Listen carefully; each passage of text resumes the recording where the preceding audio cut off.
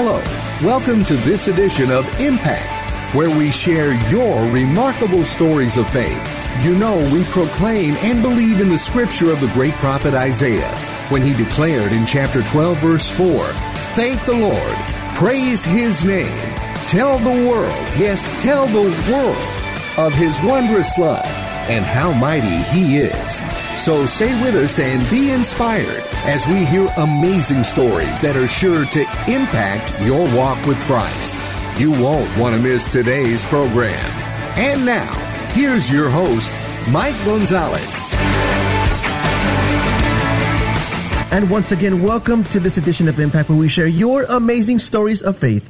On this program, we believe that your story of transformation through Jesus Christ can touch many lives. For more information on Impact Stories of Faith, visit us at impactministrysa.org. And now, our featured story of the week is Anthony San Miguel. Anthony, welcome to Impact, and I know that our listeners are in for an amazing story. In 2004, Anthony San Miguel was engulfed with alcoholism.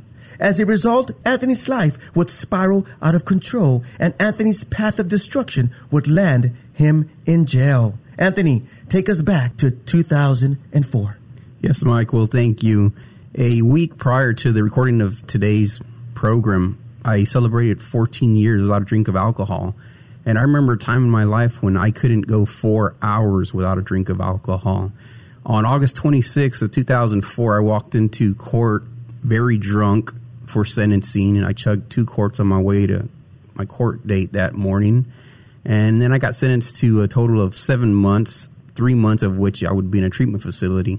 And up until that time, literally, I stayed drunk for years of my life. I woke up drunk, not with a hangover, but drunk. I had to drink on my way to work. I would chug a shot of tequila, have a few cans of beer on my way to work, show up to work very drunk. Then at lunchtime, I'd leave work and drink and buy some beer for my way back to work. This is literally the way I lived my life. And then I would leave work, and then it was time for the real drinking to begin every night.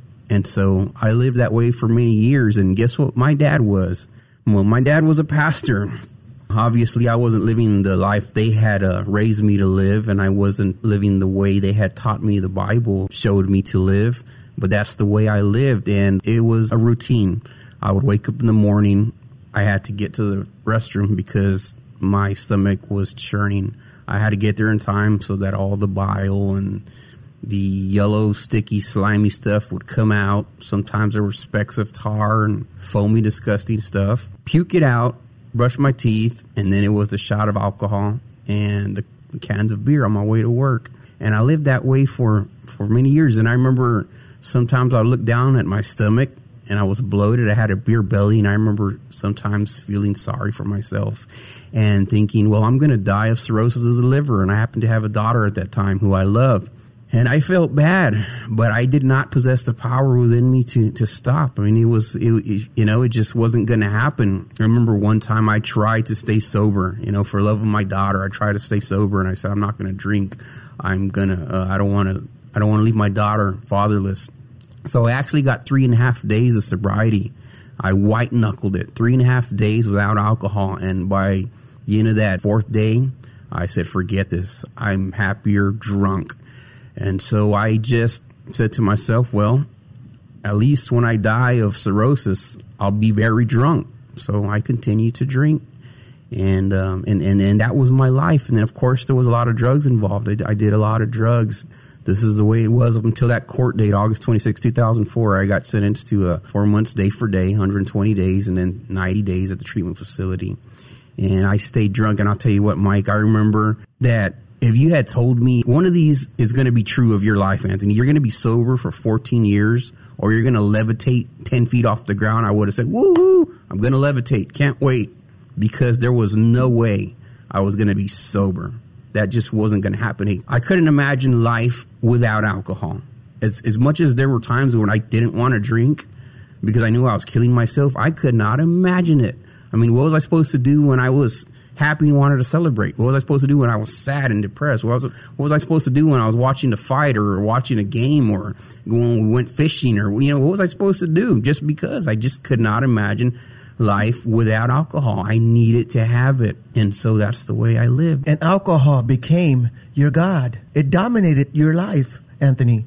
And as a result, alcohol was part of your everyday life. Tell us more about how that affected your daughter. Well, I mean, my daughter saw a lot of things that she shouldn't have seen. Thank God. Praise God. I now have 4 children that have never seen daddy drunk. But my first daughter saw me drunk, and it didn't matter where I went. If I took her to the movies as a little girl, I had to sneak alcohol in. If I took her to the park, I was drinking. Daddy was always drinking. I had a can of beer in my hand, and I was always drunk. And that's she just accepted Daddy as a drunk, an alcoholic. I don't think she doubted that I loved her, and I know she loved me, but Daddy was a drunk. We just talked about it last week when I made 14 years without alcohol, how she was so happy that her brother and sisters didn't see the same Daddy that she grew up seeing. And so it absolutely affected her, but she's seen the transformation, powerful transformation that God, when he reached down and intervened in my life and made all the difference. Because I remember thinking, what happens if I do get sober? I mean, how am I going to live life without alcohol? Am I going to have to avoid the beer aisle at H-E-B because I'm going to want it so bad? Am I going to be able to eat at Chili's because they have a bar and people are going to be drinking? And am I going to be, is it going to be such a temptation that I have to stay away? And that's the kind of limit that I placed on God, that's the way my life would be. And it turns out there was nothing like that. I mean, the desire to drink completely left. I mean, even in the hard time, it's gone. He's taken it away. And so he worked that miracle that was even harder to work beyond that. The whole levitation analogy that I gave you before, I mean, right. It just wasn't going to happen. But it did. We know that through the power of Jesus Christ, that he transforms our lives. And we're going to talk about that transformation process in your life through the power of Jesus Christ in more detail in a few minutes. But I want to go back just a little bit. When you were a full-fledged alcoholic, using drugs, and then getting ready to be sentenced to jail. And then you mentioned that on your way to sentencing, you were even drinking before then. Talk to us more about that. I hated to be sober, and I love to be drunk. I know that it sounds like the same thing, but it isn't. I really hated to be sober. Sober meant that I had to feel things. I had to think about things. That I would experience life, and I hated that. So I loved being drunk, because when I was drunk, I didn't care. And I know it stemmed from a time in childhood as a young child. I was a very scared young child. When I was a little boy, I remember being taught about God and the devil. Obviously, my dad was a pastor. And I think that in my mind, the power of the devil was emphasized way more than the power of God. I mean, I didn't understand that God actually was all-powerful, almighty, and omnipresent and omnipotent. But in my mind, the devil was everywhere and behind everything. So I was such a fearful child. I mean, I was scared of the little boys at church. So I would go to church and I'd be intimidated by the little boys at church. And there came a point where I decided, I'm tired of this. I'm not going to be scared anymore. And I made a resolution in my life. I was around 14 years old. I made a resolution and I said, I'm not going to be scared anymore. I'm not going to be scared of God. I'm not going to be scared of the devil. I'm not going to be scared of any person. If a person tells me something I don't like, I'm going to push them. If a person pushes me, I'm going to punch them. If a person punches me, I'm going to stab or shoot them. And I began to live out that resolution at that age. And then eventually I met a cousin that I hadn't talked to in years, and he was in a gang, and I joined the gang that he was in. And I continued that path. I started to drink on weekends a lot with the gang. Then I started to drink every day with the gang, and pretty soon it was the drugs.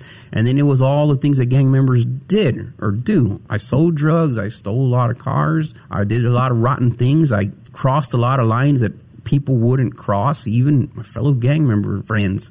But drinking and being drunk was central to all that. I had to be drunk. When I was drunk, I just didn't care. Right. I wasn't scared. I didn't care. Nothing mattered. I just needed to stay drunk, be drunk, drink while I'm drunk. And I couldn't eat. I couldn't sleep. I couldn't take a shower. I know this sounds ridiculous now, but I couldn't have a conversation unless I was drunk and drinking. I had to take a can of beer with me to go take a shower. If I wasn't very drunk, I wasn't hungry enough to eat. I had to be drunk.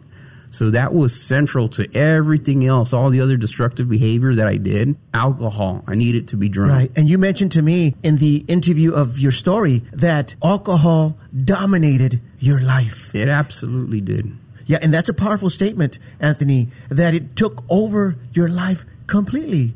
And it began the spiral process, the spiraling out of control in your life. Now, Anthony, when we come back after this short message, we're going to share the transformation process that would begin in your life through the power of Jesus Christ, that your life would be resurrected and that this alcoholism in your life would be no more. Stay with us. We'll be right back after this short message.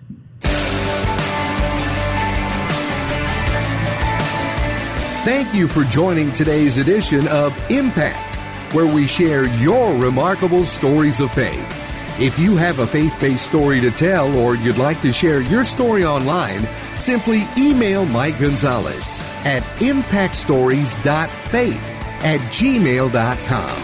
That's impactstories.faith@gmail.com. On this program, we believe that your story of transformation through Jesus Christ can touch many lives. Today's program is sponsored by Sammy's Mexican Restaurant in Lavernia, Texas, where they have delicious breakfast and lunch specials to include my favorite, their great tasting carne guisada. Come to Sammy's Mexican Restaurant located at 13520 U.S. Highway 87 in Lavernia, Texas, just 30 minutes southeast of San Antonio, and see for yourself why they're the best Mexican restaurant in Lavernia. In addition, Impact is also sponsored by Chris Realty Incorporated. Are you looking to buy your dream home or sell your home in the Wilson County area? Then call Chris Realty Incorporated for the friendliest and most professional realty agents in all of Wilson County and surrounding areas. For more information and dedicated assistance, call Chris Realty Incorporated at 830-253-1009 or go to CrispRealtyInc.com. That's CRISP RealtyInc.com. And we're back with Anthony San Miguel, who in 2004 was engulfed with alcoholism. As a result, Anthony's life would spiral completely out of control. However, Anthony would have a transformation process through the power of Jesus Christ. Anthony, walk us through that transformation process through Jesus Christ. So, Mike, I was sitting in the Bexar County Jail and had been sentenced to 120 days of TDC time and then 90 days in a treatment facility. And my cellmate happened to be in the same gang I had been in, and he was the inmate that was running the pod there. There's always an inmate, or maybe there's a handful that are running each pod, and he was running the pod that I was in when I first got sentenced. And I got a visit from my attorney, and he said, Anthony, the judge messed up on the sentencing guidelines, so you're going to stay here in town. You're going to serve your 120 days in the county jail and then go to the 90-day treatment facility in town. I still don't understand all that happened. Don't know. All I knew is that at that moment, God was intervening. I knew I was at a crossroads. On one hand, my cellmate, we called him Selly, he was telling me all the things we were going to do when we got out together, all these things we were going to do that criminals like to do. And on the other hand, this thing just happened. And so I knew God was intervening, and my parents were praying for me. The church was praying for me. So I was at a crossroads. So after the judge, I went to see the judge again, and he changed the sentencing to the 120 days in county as opposed to TDC. And so after that, I got moved to a less risky pod. I was no longer going to go to TDC, so I was going to spend my time there. And so when I was moved, I think I spent the most amount of time in that second pod. But I'm sitting there in jail, and I remember that a lot of the men were fighting. In jail, a lot of the fighting happens because of gambling. People are gambling, they're sitting around, they're gambling their lunch trays, their dessert trays, whatever it is, the ramen noodles from the commissary. And sometimes somebody will decide they're not going to pay the ramen noodles that they lost in the gambling game. And so then there would be a fight. And I remember hearing often somebody telling somebody else, well, man up. In other words, let's fight or give me the ramen noodles. And I remember thinking to myself, a real man would be outside taking care of his family. And here we are fighting over ramen noodles. And I remember it made me sick. And I started to become disgusted with myself. And so it happened that way for a while. And God was really putting his thumb on my life. I could feel him putting his thumb on my head. And I got transferred to a different pod. And this was PATCH. It stands for Papas and Their Children. And in this pod, you get contact visit with your children. And so my daughter would come visit me on Fridays. And I'll tell you what, Mike, there in PATCH, my life was really changed. There you have more opportunities to go to the church services. You get in contact with your children. And God was working on me. The church was praying for me. And there was 1 week there, sometime around the end of November. I had already been there, maybe 3 months I had been in jail. I still had a little over a month to go. And there was a week where I had no cellie. I had no cellmate. I was in my cell the whole week alone every night, which is a highly unusual thing because the jail's always crowded, but God was doing something. And I had a conversation with God one night. I mean, I was literally yelling and screaming in my jail cell. I'm sure that people on either side of my cell could hear me yelling and screaming and fighting God and saying, but God, I don't know. What's going to happen if I get out of here? I was scared to ask God to help me. I literally thought at the time that there was only 2 options. I knew God could help me. I knew he had the power, but I thought his only options were 1, keep me locked up forever so I won't drink, or number 2, just take my life. Because those are the only 2 options God had to stop a person from me like drinking. And so I limited God. At the end of that week one night, I was on my face yelling and screaming, and I said, look, God, I don't know what you're going to do, and I'm scared, but I'm just going to trust you. I'm just going to trust you for who you say you are. And it felt like I was at the edge of a cliff, and I took a step off, not knowing where my foot was going to land, but that's the way I trusted God. And I surrendered to him that day. And I'll tell you what, the Bible says in John that as many as received Jesus, speaking of Jesus, that as many as received him, to them gave he power to become the sons of God. And I emphasize the word power in that verse because that's what I got. Before that, my desires, I didn't want to leave my love for my daughter. Not even that was powerful enough to keep me sober. But when I got Jesus that night in jail, when I surrendered to him and accepted him for who he said he was, the power came and I became a son of God at that moment. And since then, he's changed the way I think, the way I felt. And so then I still had another month to go there. And then I served the 3 months in the treatment facility. And God continued to work in my life now as his son, as a child. I now had the Holy Spirit, God's Spirit living in me.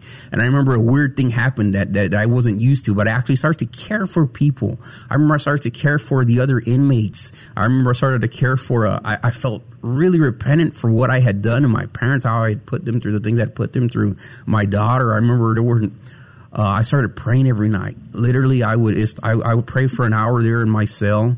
Then it became 2 hours. It became 3 hours. There were nights where whoever was my cellmate at the time, we would talk. He'd go to sleep. He'd wake up 2 or 3 hours later, and I would still be praying. And he would say, "You're still there praying?"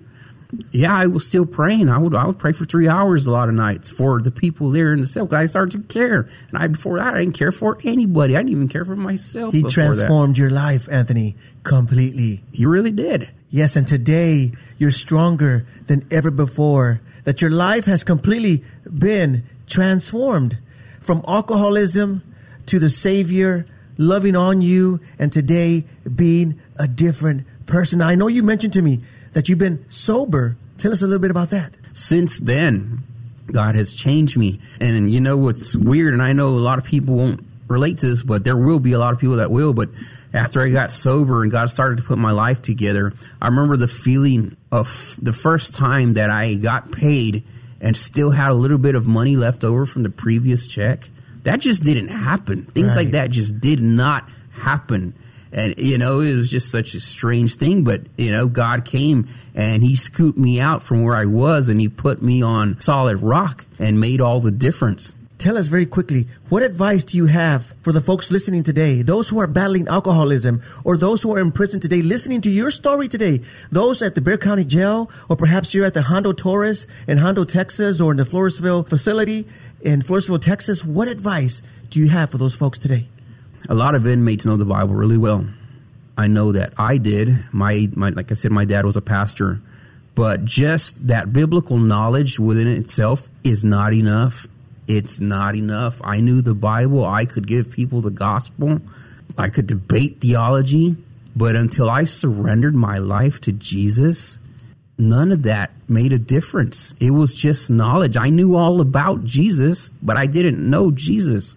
I didn't know Jesus until I surrendered my life to him there in the county jail, and I got the power. I was born again. And so that's my advice to you. If you know the Bible and you know what it says and you know that Jesus died for you and you know who he says he is and you believe that, that is great. But until you personalize it and surrender and receive him for who he says he is, this verse right here, John, the one that I quoted, it's in John 1:12, says, but as many as received him, to them gave he power to become the sons of God. That doesn't apply to you until you receive him personally for yourself and surrender your life to him. And you know what?